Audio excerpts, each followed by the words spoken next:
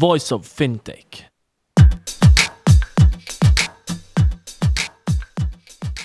Welcome to Voice of Fintech, a podcast mapping out the Swiss and global fintech scene, connecting fintech enthusiasts with startups, incubators, accelerators, business angels and VCs, and incumbents interested in partnerships. Voice of Fintech will help you navigate the fintech ecosystem. Here you can listen to the startup founder stories, what investors and incumbents are looking for when dealing with startups, and find out more about resources provided by incubators and accelerators. My name is Rudy Falad and I'll be hosting this podcast.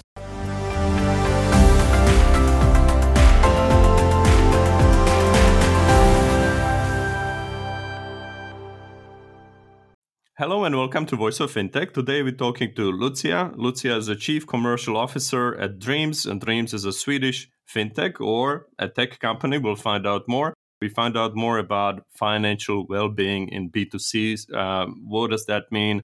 How you should improve it? And why is it important for both the consumers and the banks or the financial institutions? So welcome, Lucia. How are you today? I'm great. Thanks for having me. Cool. Can you tell us a bit about yourself? How does one become a chief commercial officer at Dreams? It sounds like a dream job, right? I've spent the last 12 years or so building enterprise SaaS companies in different industries, from e-commerce through MarTech to data infrastructure, and have now landed in fintech. I especially really enjoy the creative aspect of working at early stage startups that are shaping new product categories. So I would say that's the common denominator in all of my jobs. And I have also always been super interested in human psychology and neuroscience. That was always my passion on the side, and kind of examining also the interplay of psychology with technology. It's quite accurate. The job at Dreams is really a dream job for me in that. All right. So what is Dreams? How does that work? Is that you manufacturing and selling dreams to people, or is it something else?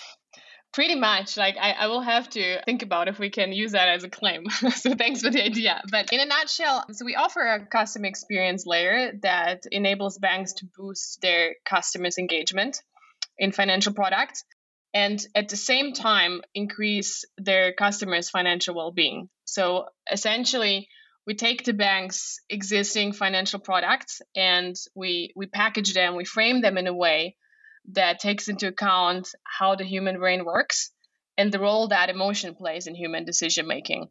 And that allows us to be very effective when it comes to helping people to develop healthier financial habits, which then is crucial to eliminate the barriers to engagement that are more often than not rooted in anxiety and among other negative emotions. So we are tackling the financial well-being problem on the user side and at the same time the engagement problem on the bank side. And the value alignment is important because you need the customer's trust to build a lasting relationship. And you can only build that trust by helping the customers to advance towards what's important for them. And then on top of the value alignment, you really need an understanding of human psychology and decision making to build a solution that is actually effective. And so that's why cognitive and behavioral science is such an important part of what we're doing. Yeah, what else? Why is this important now? Money is the number one stress factor for young adults. 75% name money as their top stress source. 60% lack minimal savings. Unsecured consumer loans are skyrocketing. So it's a crisis. And it's needless to say that the pandemic didn't help. And meanwhile, major banks still continue to offer complex, impersonal, financial services that fail to engage their customers and fail to support their customers. And they see especially the young generation flocking to the fintech competitors, which, given that $30 trillion of assets are expected to switch hands in the next 20, 30 years during the upcoming wealth transfer, is obviously a big problem for banks that are not able to attract the next generation. So that's what we're solving for. We're solving a problem for the user and the challenge for the banks at the same time. When it comes to the functionality, our product suite includes different modules that you can use individually or in combination. We have a savings booster, we have a debt management product and an investment product. And as a bank, you can easily plug in and embed these into your application on top of the existing functionality. All right, so we'll dig into it a bit more, but let's also talk about you a little bit longer. What is your role at Dreams, and what does that mean, Chief Commercial Officer in day-to-day life? Yeah, Chief Commercial Officer means that I'm responsible for all commercial aspects of our B2B business, from marketing through sales to customer success. It means that I spend a lot of time talking to existing and potential clients and a lot of time thinking about how we can align the bank's and users' interests, and also how we can translate the value that we provide for the end user into business value even more effectively. So I'd say that's my day to day, and sometimes also what I dream about it. All right. Many incumbents or incumbent banks have become product factories over many years, right? The product range is tremendous compared to most of the fintechs, and being client centric is something that is more understood or associated with the fintechs, though, where the product range is a bit narrower. So who are your target clients? Is that the incumbents or the fintechs or both? How does that work? Or the end users? Yeah, so we target primarily incumbent banks. Not that we would not be open to working with fintechs, but incumbents still have a larger customer base. So that makes sense from a scale perspective for us. And they know that the time is ticking. And I think it's not like being customer centric is not a priority for them. It's just that it's harder for them to get there for a variety of reasons. And it is becoming more urgent, not least because of the pandemic. So we are really seeing incumbent banks being more open to collaborate. Right. And what is your unique advantage? Because I've heard of people talking about digital first or cloud native and targeting the younger generation, and maybe even the private banks or that are targeting the ultra high net worth and high net worth. They know that there will be a generational change, and maybe that heir to the fortune doesn't really want to hang out with the middle-aged banker over dinner and things like this. So people invest in the digital front, or sometimes ideally also the what's under the hood. But I haven't heard of people using neuroscience to improve the experience and engagement. Are you the only one, or if not, then why are you better than the others? Yeah, so like you got it right. Our unique advantage is our deep understanding of how the human mind works. You could say that the cognitive and behavioral science expertise is embedded in our DNA as a company. It's not just an add-on, it's really the foundation of everything that we do. I think if we're not the only one, we're one of the very few. And the reason for that, for us choosing to focus on science, was initially the observation that most of the financial institutions currently really miss the mark when it comes to understanding the customers, understanding how they make decisions and how they can effectively support them, which then translates into a very poor customer experience that is not effective. And it's very interesting to observe, I think, how there is a lot of focus lately in the industry on leveraging data and AI as the holy grail of personalization, which is not wrong per se. Obviously, data is extremely powerful, but it's also not enough by itself. And I would go as far as to argue that AI should be the second step, not the first one. Because first you need to understand the human psychology and decision making and the factors that influence it, and develop an engagement concept around that on a macro level. And then in the second step, leverage AI maybe to drive the personalization even further on a micro level. Yeah, so that's what we're doing. We are starting with the understanding of how the human mind works and develop the whole experience around that. And then on top of that, we add an additional layer of intelligence driven by data. So you can think of it as a harmonious interplay of psychology and technology. And I'm biased, but to me, it sounds like such an obvious thing to do, to take the human psychology into account. It's a no-brainer, right? Like, why wouldn't you do it?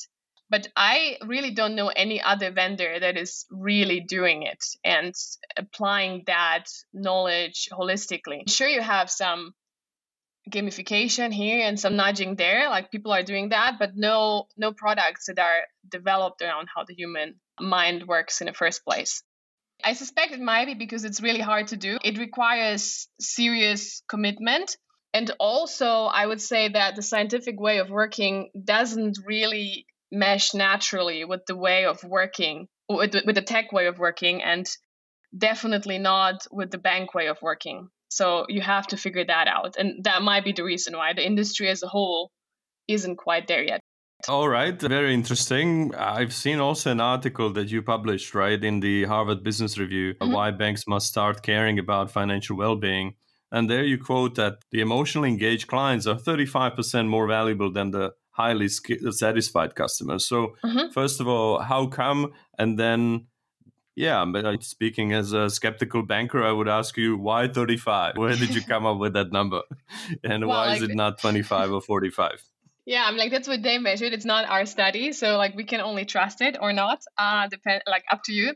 But the emotional connection is important because emotions are a central element that drives our decision making and behavior. And we know that feeling confident, happy, and valued are the most reliable predictors for customer engagement.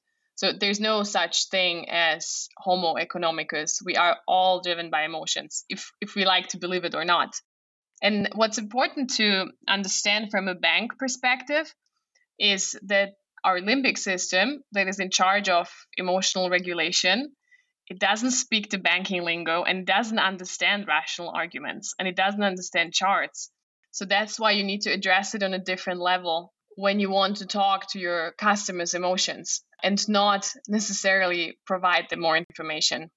So one of the things that we are focusing on is reinforcing positive emotions. We never give the users negative feedback. We never tell them what they should be doing or should not be doing, what they're doing wrong, how bad their finances are, that they should be saving. So we always help them focus on the positive. We help them to picture, to visualize their future.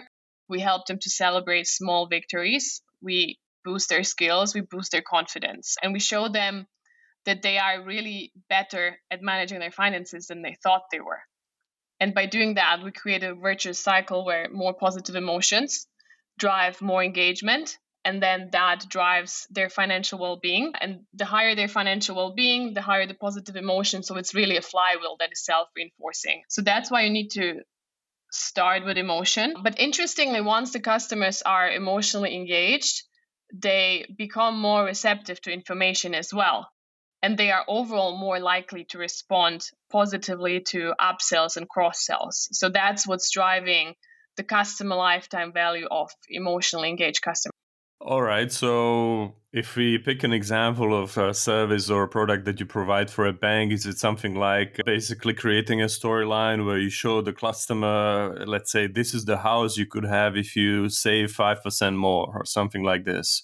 And that could be a content marketing campaign or somehow embedded into communication channels. Is that something like this? Yeah, something like that. So basically, regardless of what kind of financial products they are engaging with, if it's an underlying savings product or investment product or mortgage, the customer journey in Dreams always starts with the customer creating a dream. So like we nudge them to visualize it, and like it's not us telling them how their dream house should look like. It's them who upload their own picture. So like they really emotionally connect to the goal, to the dream they have, which helps them to also develop more empathy with their future selves, which is an important concept in neuroscience. Right. I guess it has to be realistic, though, because people would come up with Federer type of villa or a Djokovic type of villa, and then you need to go back on a tennis court and hit a bit more balls as well, right? Not just to visualize and then save more. You need to also create more revenue. Yeah, but we also help them to break it down and to help them build the skills that they need to reach their goals. Mm-hmm. So like, and especially like if it's bigger dreams, or like if you're saving for your pension, like that's so far ahead, like it's almost like you're saving for a different person, right? So especially in those cases, it's really hard to connect to the future self. So it's important to break it down into smaller goals, smaller milestones, and then to get positive feedback, small progress towards that goal. All right, understood. How do you apply the neuroscience in your work, though? When you develop these, do you bring together some focus groups and then you work together with the bank on potential products and this dreamification, let's call it? How does that work in real life? Yeah, so I'm like there is a variety of things that we are doing. So first of all, we have an in-house science team that is working on this day in day out, and is also doing research in that area. And then on the other hand, looking at how can we operationalize the latest scientific insights in our UX, which is a challenge in itself. We are also collaborating with leading researchers in the field, among others from Harvard, UCLA, and University of Toronto, who are using our app as a test bed for their studies. So we get the scientific insights years ahead before they are published. And then, yeah, so like it's really like a variety of methods. Like we do, of course, qualitative user research, and we have quantitative data from the actual usage of our app that is in production. And yeah, like a couple of other things that are our secret sauce, I would say. So I don't want to go into too much details, but maybe to give you a couple of examples of what the science in action looks like. So, for example, we never talk about money in an abstract way. We help people to emotionally contextualize financial goals by visualizing them as dreams. And as I said, that helps them to develop empathy for the future self, which is important to overcome the present bias and to stay committed, especially when temptations arise along the way. And from a psychological perspective, asking the customers to envision their future is an example of intrinsic motivation activation. And also, overall, we heavily leverage emotion as the main driver for decision making and behavioral change. So, this is, for example, reflected. Sorry, do you have a question? Well, I just wanted to ask you also about concerns about privacy and transparency, because what you talk about is all quite personal, right? So are people that are working with you happy with sharing all of that as well, right? Because it's maybe even harder to imagine how these dreams or these statements about where I want to get translated into products. And you mentioned before potential for upselling and cross-selling of financial products, which of course is great for the banks, but you need to also find the right balance, right? Because it happens with airlines, for example, right? You have a cheap air ticket, and then as you're checking out, they say, do you want a car to rent a car as well? Do you want this and that? Then they ask you 15 times. That's maybe a bit too much, but if they ask you once or twice, maybe it's okay price to pay for such a low air ticket anyway. So how do you balance what you do with the heightened concerns for privacy, transparency, and sometimes maybe people being bombarded by the offers to upsell and cross-sell? Yeah, so I think what's really important is that you always keep the customer's best interests in mind, and that they trust you, that you have their best interests in mind. Because as long as you're nudging them towards something that is good for them and they know is good for them and it will increase their financial well-being, I would say that the concern is not as big as if you would do something that like is not in line with their best interest. And I think it's an important topic because with great power comes great responsibility. And especially when you look at the buy now, pay later market or some of the investment apps like Robinhood, there are many players out there that are making it very convenient, very fun, and very engaging for customers to do the wrong thing, which is A, morally questionable, and B, not a sustainable business strategy either. Sure, it's very lucrative in the short term, but if you want to maximize the customer lifetime value over the long run, you need alignment with your customer's best interest. And that's why we emphasize the financial well-being aspect and why we never nudge the customers towards anything that is not in their best interest. Understood. And well, let's go back to how the banks do it today and how you are doing it. We talked about examples, how you develop, how you work on the engagement, the financial well-being. But when the products are designed today, and let's say you look at the bank that wasn't in touch with you, before, what do you see typically where the banks have some common misconceptions about whether that's savings product or lending or investment products? And maybe it was all right 10, 20 years ago, but nowadays things are different.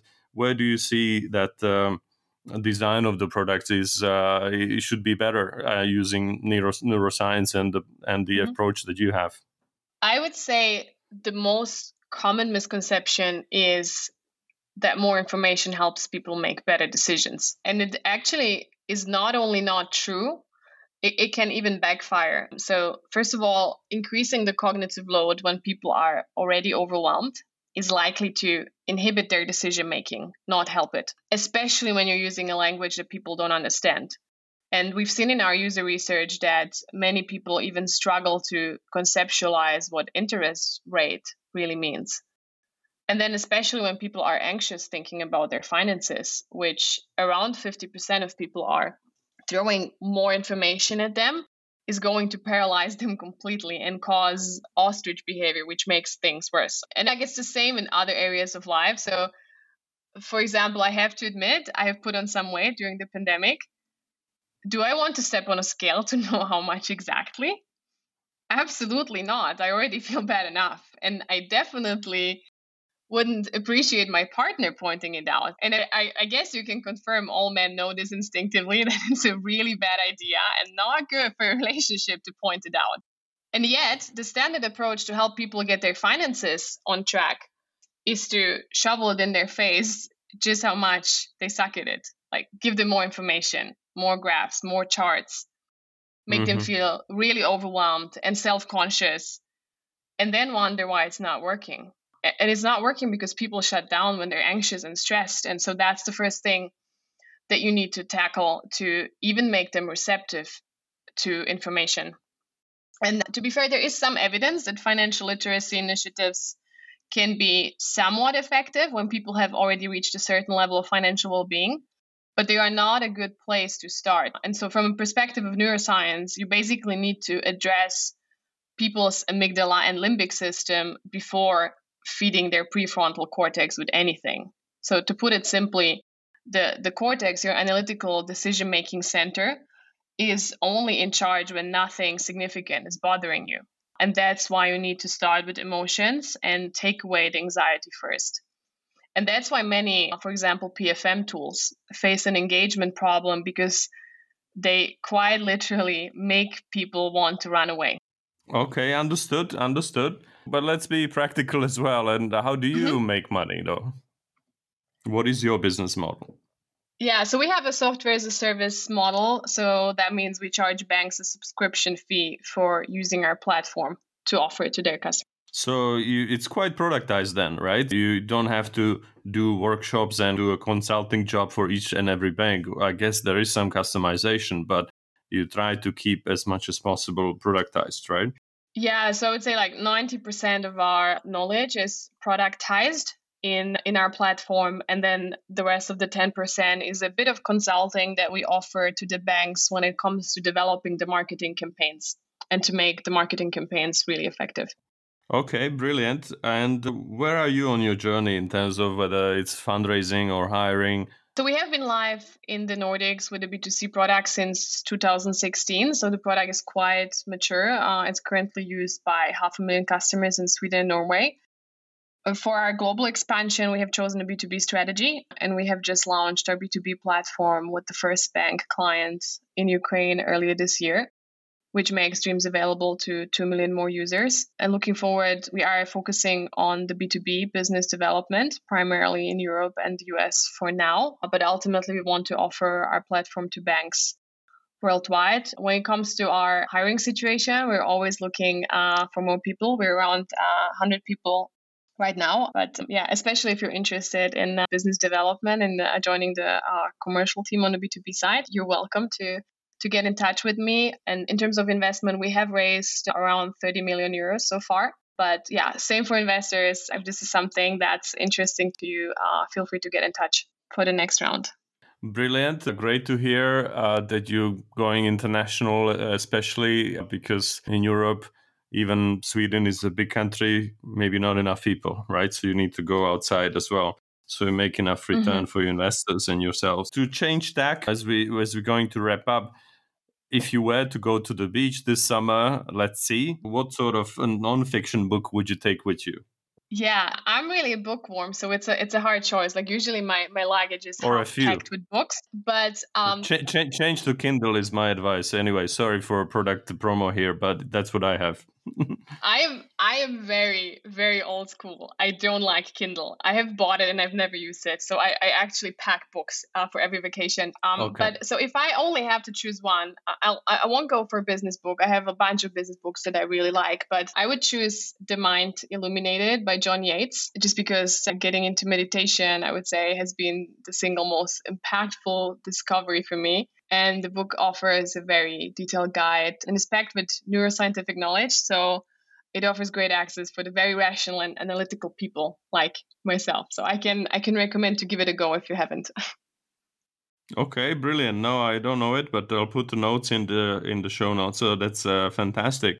So thank you very much, Lucia. Maybe one last question is, where do interested parties reach you? What's the best way to get in touch? You can reach out through our website, getdreams.com, or just directly drop me a message at lucia@getdreams.com. If you're a potential customer, investor, or a great candidate, I'm usually very responsive. All right. Well, thank you so much, Lucia, and good luck to Dreams. Thanks for having me. Keep on dreaming.